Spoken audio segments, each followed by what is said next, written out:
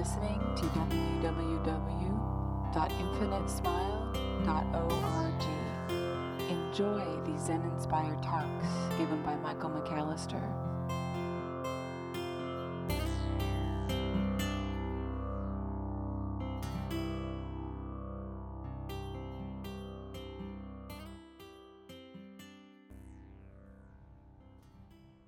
I'd like to welcome everybody back into this space. It's been a while since we've been here in this room. I forgot how pretty it is. If you get tired of looking at this, you can always, look at deer or whatever out there. I wanted to discuss a few things tonight, and in a real elementary sense, kind of go back to some basics in terms of the teaching. The sum total of our suffering, of our anguish, of our suffering, as the Buddha used to like to discuss it, comes from attachment, from clinging, from grasping. So whatever it is you're grasping, that's what's lighting you up. And I can recall this idea of holding on to outcomes. Like I would set something up, and if it didn't hit, then it would create and engender a degree of misery within me.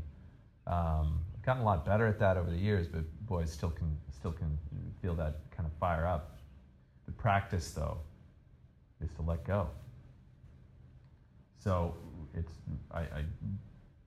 always easy, I think, to look at somebody who's positing or proposing any of these things and say, "Oh, easy for you to say." Yeah, of course it is. I'm not saying that it's easy.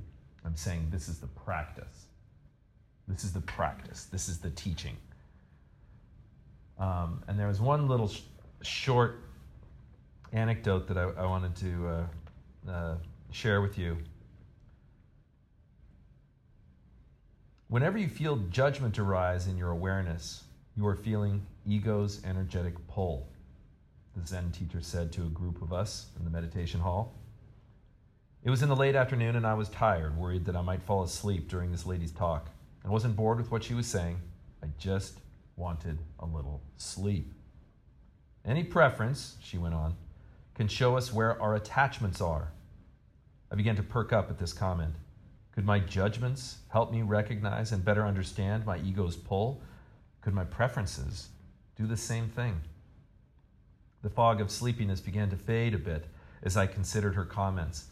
I was judging all the time, and I had all sorts of preferences, but something about what she was saying made sense at a level that was new to me. My hand shot up after the talk concluded. I asked, are preferences the same as judgments? I think it's helpful to see the ego as the sun in a psychological solar system. Preferences are like small planets that have an observable gravitational pull. Judgments are planets as well. They're just bigger and therefore have more pull. It seems so elegant, so simple. I bowed to her in gratitude. Then how do we free ourselves from all the pull? Came another question from across the hall.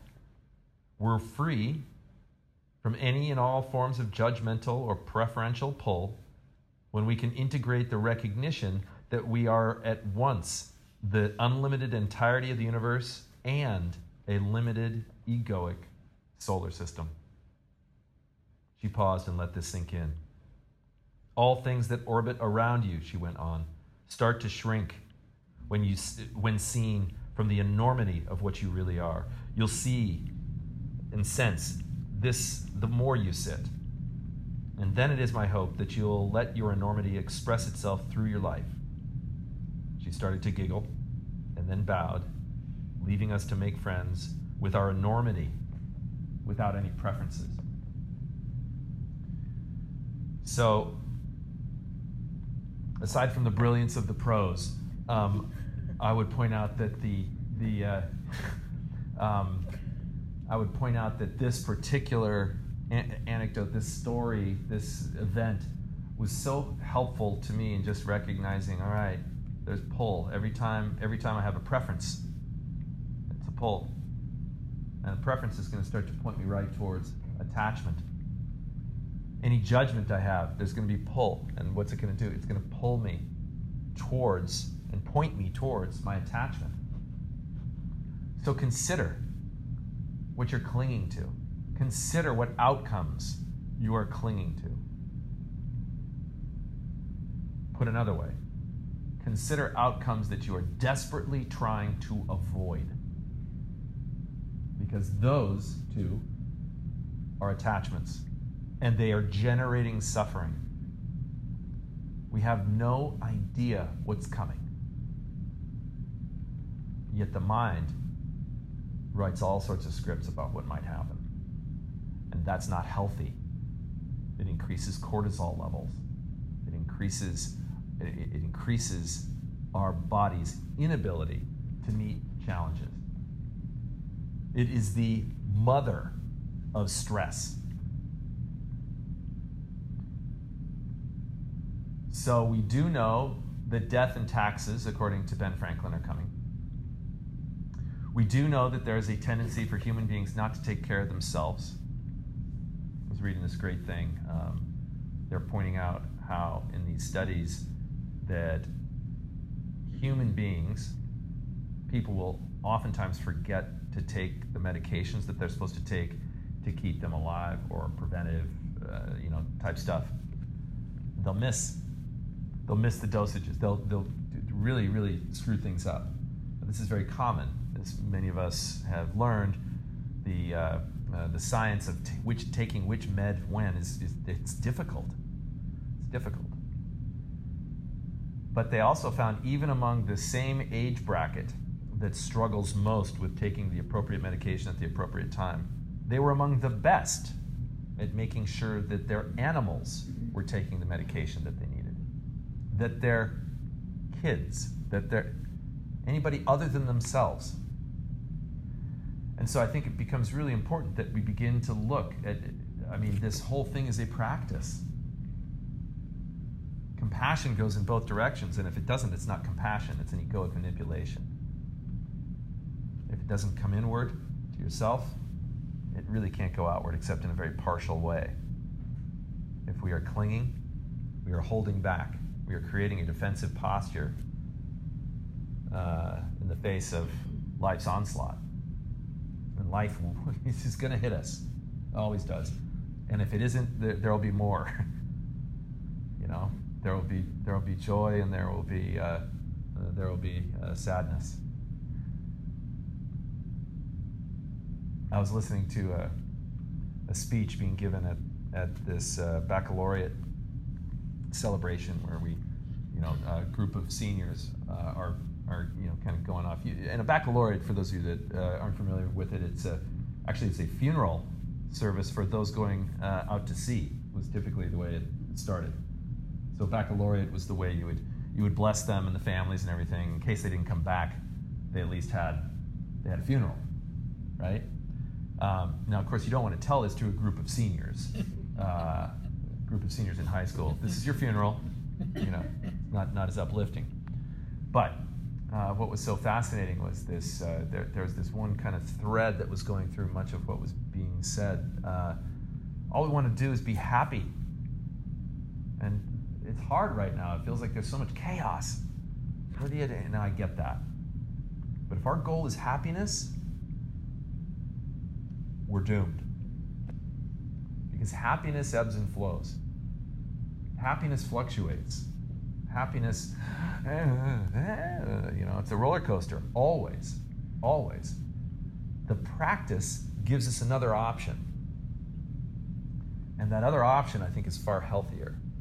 The other option is, with stillness, with a sitting practice, we begin to observe what pulls us. We begin to observe the psychological solar system. We begin to feel our enormity, which is awareness, which is consciousness.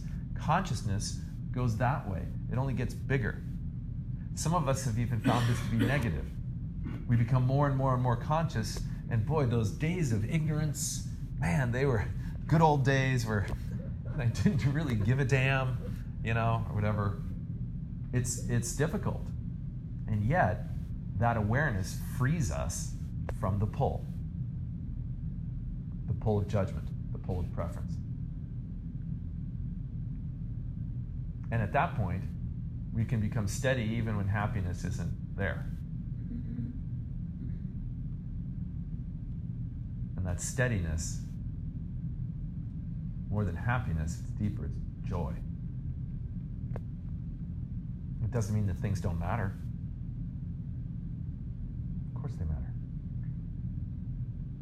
But we play into this experience a little bit differently with a different set of skills. There's much more openness. At least this is the practice. Easy for me to say, but this is the practice. So with that, practice tonight. It's practice not having an agenda, not having an outcome. Practice not worrying. And the way that happens is actually spontaneous. It's not something you do, it's something you just let go. You begin to watch the worry. The watcher of the worry is not worried. The worrier is worried. But the observer of the worry, the observer of the worrier, this backing out, where you can see the pull of these planets, big and small. And then we can literally become spacious in the way we approach life. So let's give that a shot. I think rather than turn all of our chairs around, it might be easier for us to just stay put. Is that okay with you? Okay, all right. So just enjoy. Just enjoy.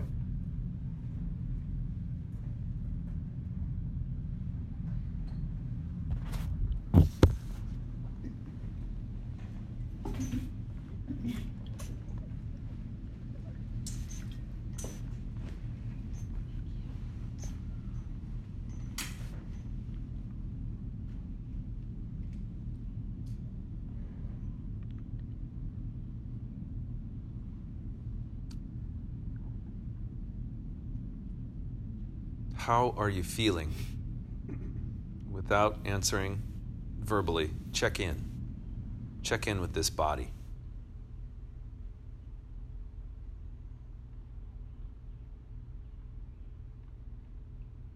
Is there holding? If so, get curious about it.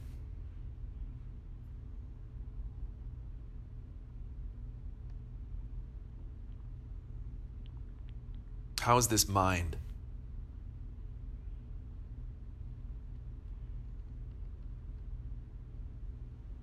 Are there repetitive or discursive thoughts or patterns that keep arising? Get curious about those.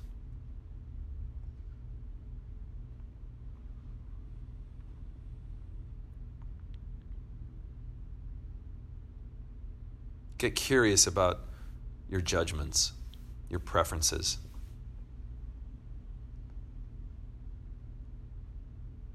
And the orbits that lead to attachment.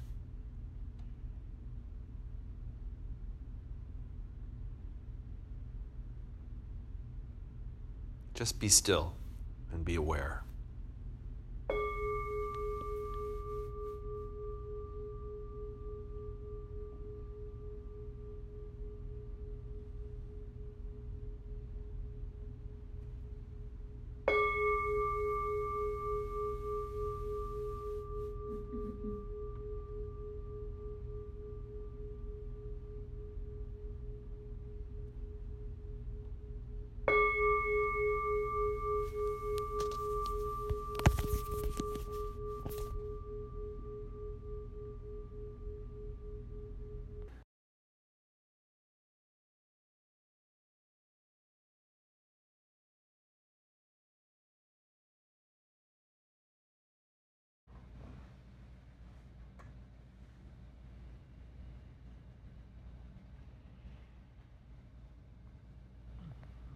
So,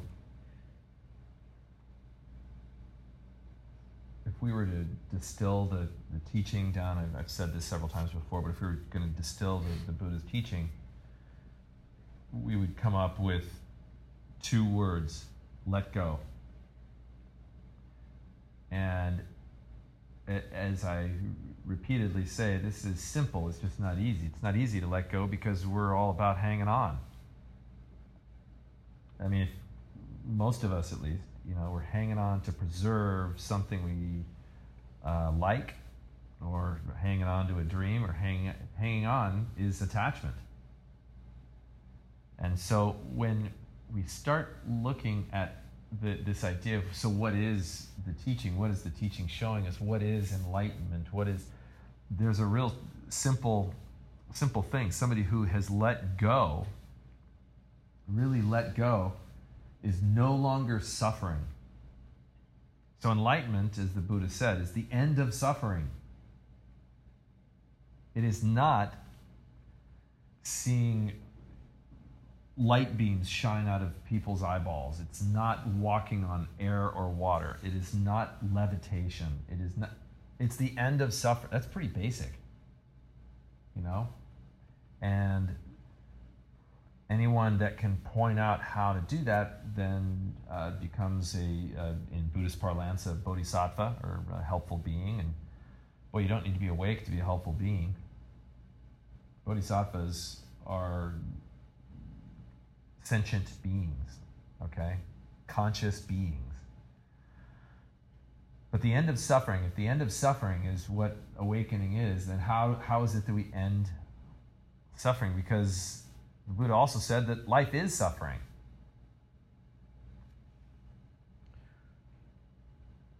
Life is painful, deeply painful. And that there's a cause to this deep pain. There's also a way to end it. And the way to end it is to go back to those 2 words, let go. So my experience in the monastery was met with this great teaching. I thought it was so cool because it was so elegant, so simple. My teacher, he would say, okay, don't reach after anything. Don't push anything away. Just meet every experience with total relaxation. And then engage the world from that place of relaxation. And of course, people kind of looking at each other. It's like, is that it? Yes! That's it. That is the answer. Whatever question you've got, it's going to take some form of that answer. And if you really think about it, for those of you who've been sitting with Infinite Smile Sangha for a while, every single Dharma talk is about that. In some way, shape, or form. I've said that every single time we've met. And I will continue to say that every single time. So if you want to save yourselves, just repeat it. Let that be your mantra. Of course, then I won't get to see it, which would suck. But I'm not attached to that. But this idea that there's a cause to this pain, and it's the clinging, the grasping, attachment.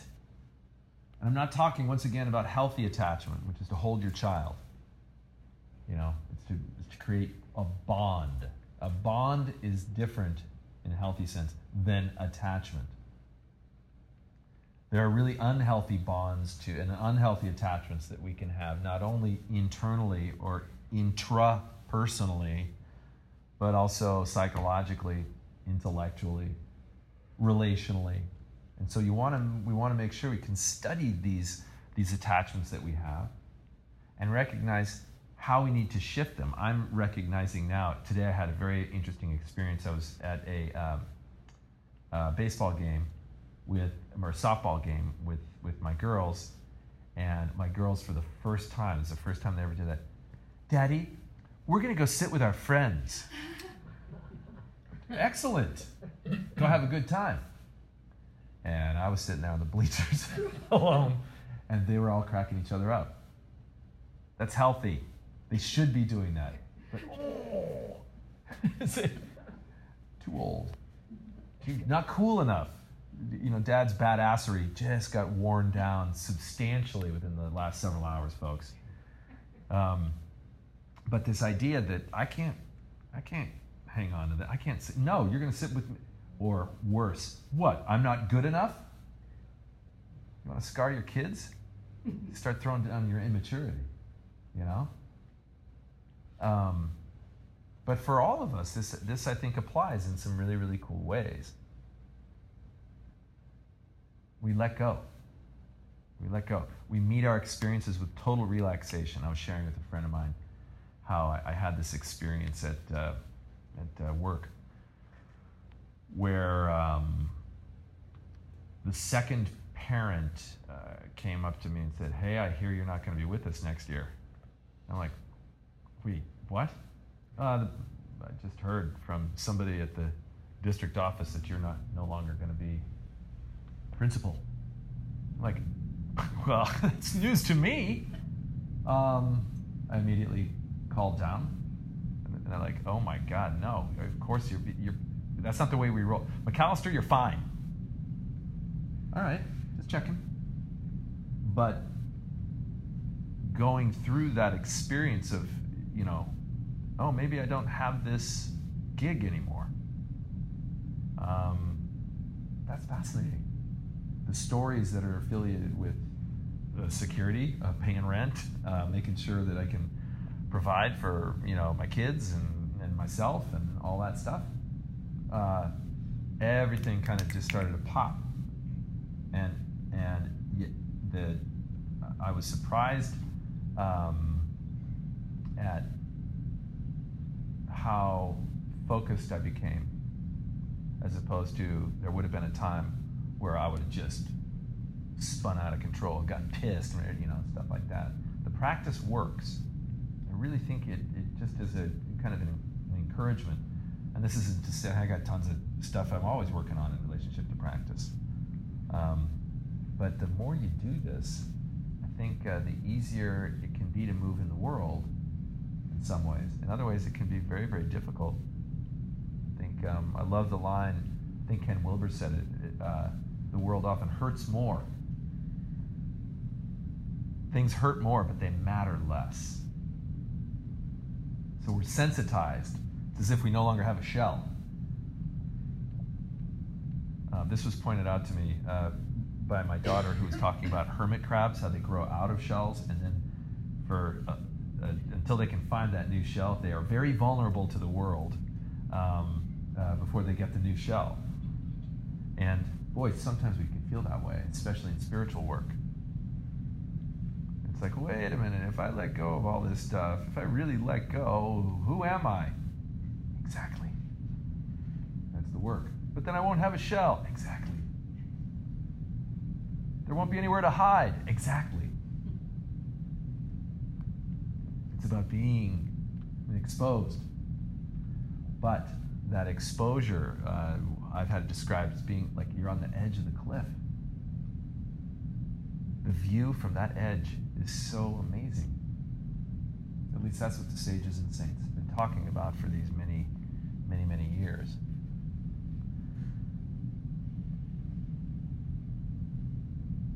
So, awakening, in addition to being the end of suffering, which is available to all of us as long as we let go, as long as we can no longer reach out for stuff or avoid stuff, and we can meet everything with total relaxation and engage the world.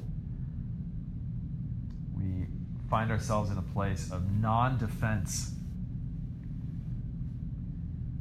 If you've met somebody who is incredibly defensive, they are most likely coming at the world from a place of fear. And if you're coming at the world from a place of fear, you are clinging to a perceived future outcome that involves loss. And for those of us that are all about loss, whether it's reputation or its livelihood, or its love, or its life, whatever. If we are coming at the world from the fear of losing those things, we generate a tremendous amount of what we typically call, in this group at least, future mind. And that future mind is incredibly destructive. It will slowly but surely kill us. It will tear apart our bodies. And so the practice, again, easy for me to say, the practice is to kind of focus on the present. And you can focus on the present, and you can kind of, this gentle pull right back to the present occurs whenever we start to get curious about that fear. We get curious about that outcome that we're clinging to. We get curious about the clinging itself. But we really get curious about it. It's not good, yeah, and then move on. It's really actually, we start to feel it. We start to recognize it. We start to meet everything fully. It's hard for egos that are built on hiding, or egos that are predicated on fear. It's all about hiding. It's all about being that crab, getting a newer, better shell, and spending as little time exposed as possible. Because if there's that kind of exposure, if there's that kind of vulnerability, the feeling is that it can overwhelm. And I would respectfully encourage everyone to let themselves feel something fully. You will see that emotions cannot kill you. Your emotional response cannot kill you. I mean, unless your emotional response involves something silly like, slamming your head into a wall or something like that. But I trust everybody in this room, at least, doesn't get into that too much. Your emotional responses are just that. They're emotional responses. And they can be huge. They can flood. If you've ever had that experience where something small happens, but it turns into something huge in your head, but you let the hugeness of the situation guide choices that become silly. I'm reminded of this book, this children's book called If You Give a Moose a Muffin. And it's this cute story. If you give a moose a muffin, then you might find that in the next thing you know, all pandemonium, chaos is occurring, all because you gave a moose a muffin, right? That's the Cliff's Notes version of the children's story there, okay? If you want to check it out, it is very funny, okay? But the point I'm trying to make here is that we go through that too, where something small, a trifle, becomes massive inappropriately. And it leads to suffering because it's all about clinging. It's all about hanging on to an outcome that might be threatened. And then we worry about loss. And then fear ensues. And next thing you know, the defensive patterns can start to come out, or collapse can start to come out. All sorts of negative emotions begin to arise from situations like this. Easy for me to say, but this is the practice. We get curious about that. We get curious about the stories we're holding. And we stop holding. We begin to watch. And it's mysterious, but there's magic that kind of comes from this. There's magic. And the magic is kind of a peace in the middle of all of it. We start to have a sense of freedom from our anxiety. It's a felt sense of freedom. It's a buoyancy when we're no longer bound by the load that we place on our own backs, or the loads that we perceive others are putting on us. We are free. We're lighter. We are more facile, nimble, adroit. We can move. We have choice, even though it sometimes feels choiceless. We can go through all of the emotional responses, and we know full well that they are just emotional responses, nothing more. It's just an emotional response. I think it was about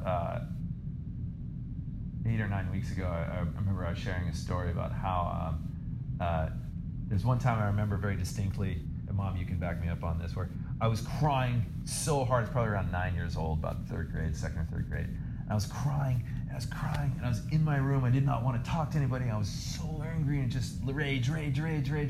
And then pretty soon, after a while, and you guys are really smart about this because you just let me kind of stay in your room until you're ready to be with people. I hate you. Hey, get in line. Okay, now, stay in your room.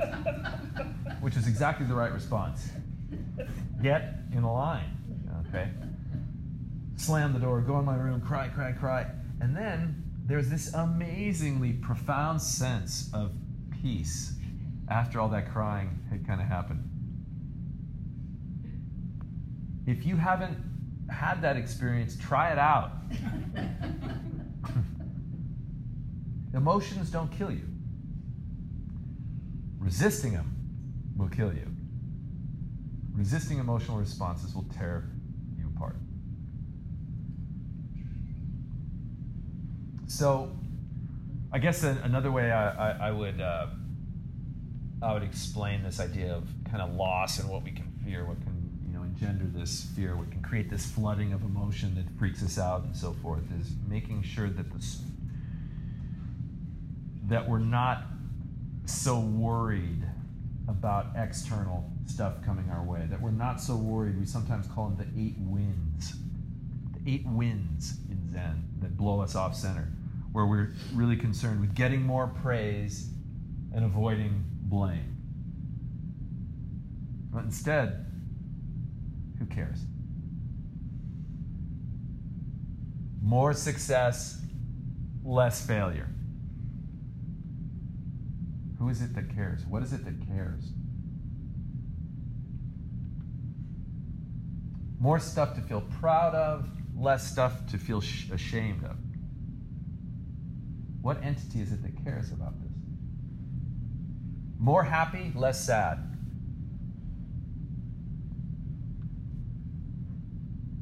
What is it that cares? What is it that has those preferences?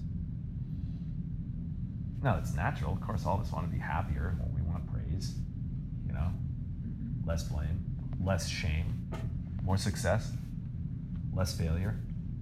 Want to feel proud? Sure. But ego wants those things.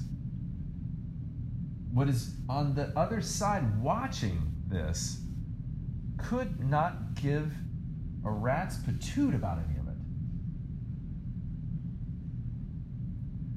And we begin to kind of occupy that space spontaneously, effortlessly, the more we weave stillness into our experience.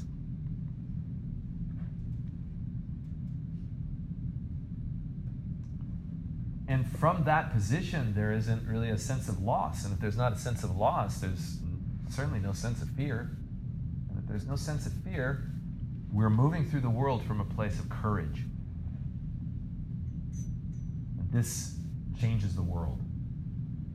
The courageous among us, even in small ways that really, really change the world for ourselves and for others.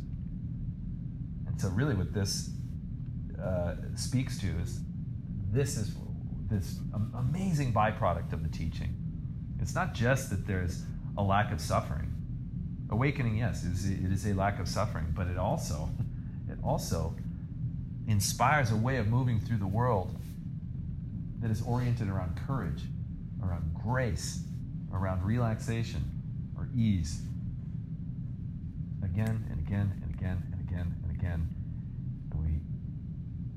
Build a life on these moment-by-moment gifts, these offerings, this generosity of spirit that comes from a very authentic place, a very stable, a very powerful place, because it's not worried about loss. Therefore, it does not fear.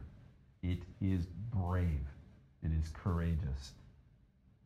Even as it experiences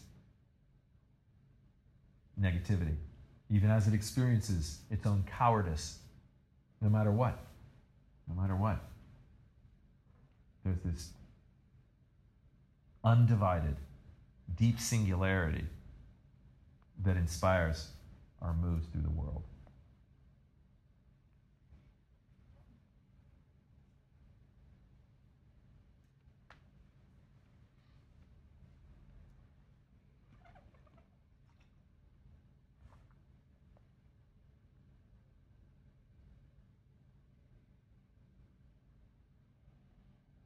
We have a couple minutes. Hey.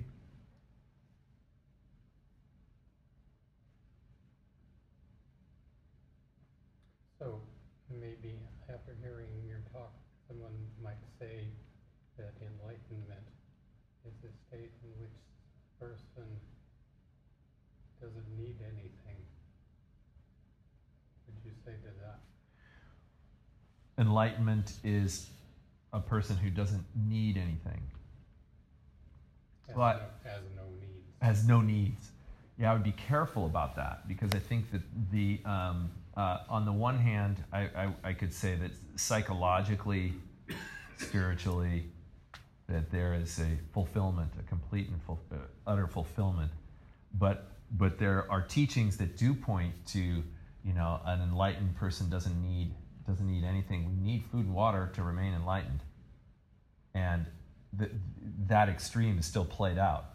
There are still, the truly enlightened among us don't even need to, they're complete as they are. There are traditions, like, for instance, in the sadhus that I ran into in Nepal, self-denial all the time. I don't need anything, almost on the verge of starvation and dehydration all the time. Denial, denial, denial, denial. So it can become its own disease. What I would, however, say is that at the point of for us to recognize an awakened being, we would find that they are quite happy with very little. That there's not a lot needed. So I would say that you're absolutely on the right track, as long as it doesn't go into its illogical extreme of no need. I hope that kind of makes a little bit of sense. What keeps coming back is that a man cannot live on bread alone. That there is something. There are sustainability of a practice and of a person comes from a very, very healthy and balanced negotiation with need. I guess I was also thinking of, say, the image of a Christian saint who is sacrificed and goes to or Christ goes to the sacrifice, some people say, like the bridegroom to his bride. Yes. Yeah. Yeah. Open, vulnerable, and at peace. Totally all right with whatever. Forgive them, Father, for they know not what they do. Yeah. Yeah.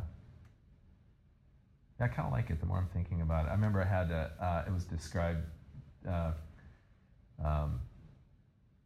there was a Dharma brother of mine who was asked a question by my teacher, and he said, "Thank you, I have no complaint." And I remember thinking, dang, that's got to be a pretty cool place to be. No complaints. Man, so in other words, all needs met, based on the definitions you're kind of offering up. So I think that kind of works in that capacity. Yeah. Yeah, thank you. Good one. I like it. Yeah. This kind of has been entering my mind as you were talking, and it makes me realize that some of the most fulfilling and best experiences I've ever had with another person or with a group of people have been those times when the last thing on your mind is trying to create anything. Right. Maybe you're having an open discussion with someone or in a group, and all of a sudden you have this realization that this is wonderful, this is the way it's supposed to be. And there's just a freedom and a release of any kind of outcome. Yeah. And it's just in that moment, you're so present and you're so tuned in to everything that's going on without any intention of getting there. Yeah. And all of a sudden you find yourself right there. Yeah. And you're just open to it all. So I'm a big fan of the NewsHour. And what you're describing there is very similar to what the physicist Alan Lightman was talking about tonight. They have this really cool thing called "In My Humble Opinion" on the NewsHour. Well, they'll take thinkers who will throw out something that they've been churning and burning with. And he's written this book about an experience that he had sailing up in Maine. And he said he's lying on his back. I'm sure you could get it online when you go home. But he's lying on his back and he's looking up at the stars, and suddenly, boom! My God, I am part of something much bigger. I have no self-reference point here. So he clearly had this amazing opening, kind of a blast. But he's a physicist. And the world is made up of, and the universe is made up of atoms. And so, how do you reconcile that? Well, I think it's totally reconcilable. But the problem is, as I see it, they still look at it, whoever they are, as it's a universe of matter. Mm-hmm. It's atoms, but it's also space. In between everything, there's space there too. And that space, that's where it gets really cool, because that space may in fact be awareness itself.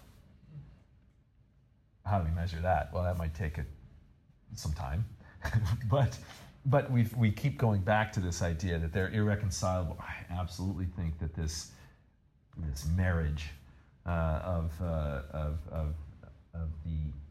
finite and the infinite is with us all the time, And I loved hearing him say that. It kind of goes right in line with what you were talking about there. I would say our life is enhanced immeasurably when there's a loss of self. Mm-hmm. And it happens so spontaneously. It's not something we try to have it happen every time on the cushion. Sometimes we're successful. Yeah.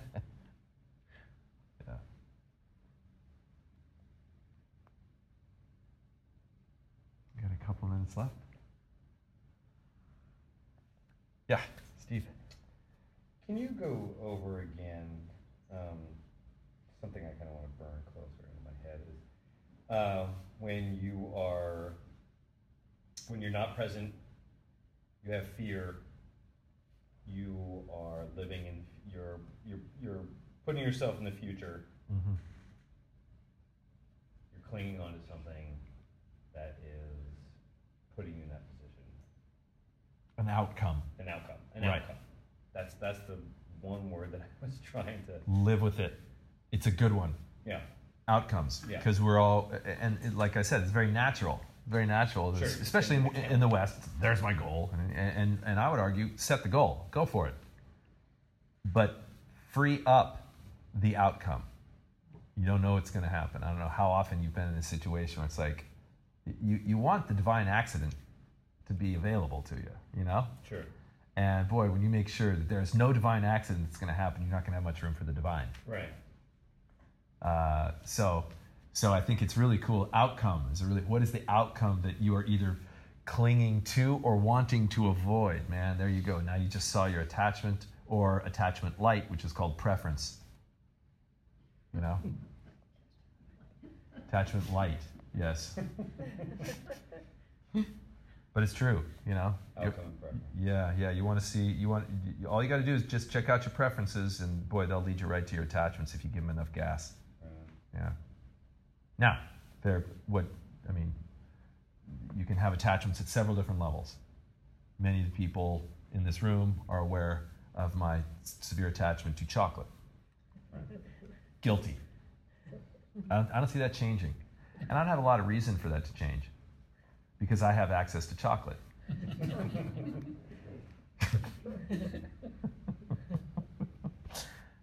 And I also know if I didn't have access to chocolate, it would be one of those, the show Survivor, where for 39 days you're out with a bunch of people, all who have really severe personality problems, and they put them all together to see what kind of horrible clashing they can create, and then who's getting voted off this time, and who. So I was talking to a kid about this recently, and said, would you ever do that? And I go, hell no. Why not? No chocolate. You have to pack it in, and then it melts, or some person with a personality issue steals it, and then I get angry, and Buddha goes over there, and I'm like freaking out, and then I get voted off the island. There's no way I'd last till the end.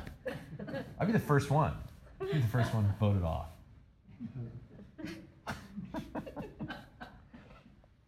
I have no idea where that came from. Sorry. Did I answer your question, Yeah. Steve-O? I found it in there somewhere. Yeah, It's in there somewhere. Outcomes, bro. Right. Okay. Yeah. Janice, you had your hand up. Did you? Or did I answer it? No. No, you mentioned something about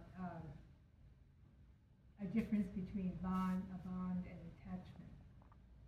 And I was wondering if you could... It's not even semantic. It's just attachment always connotes, for me, a grip. And a bond feels like an arm around somebody. It's more love. Yeah, more loving. Or compassion. Compassion is one of these words that's thrown around so much. It's compassion I look at as love without any of the hate mixed in with it. Sometimes love can be this close to hate, and that's because there's so much attachment in it. Compassion is love without any attachment.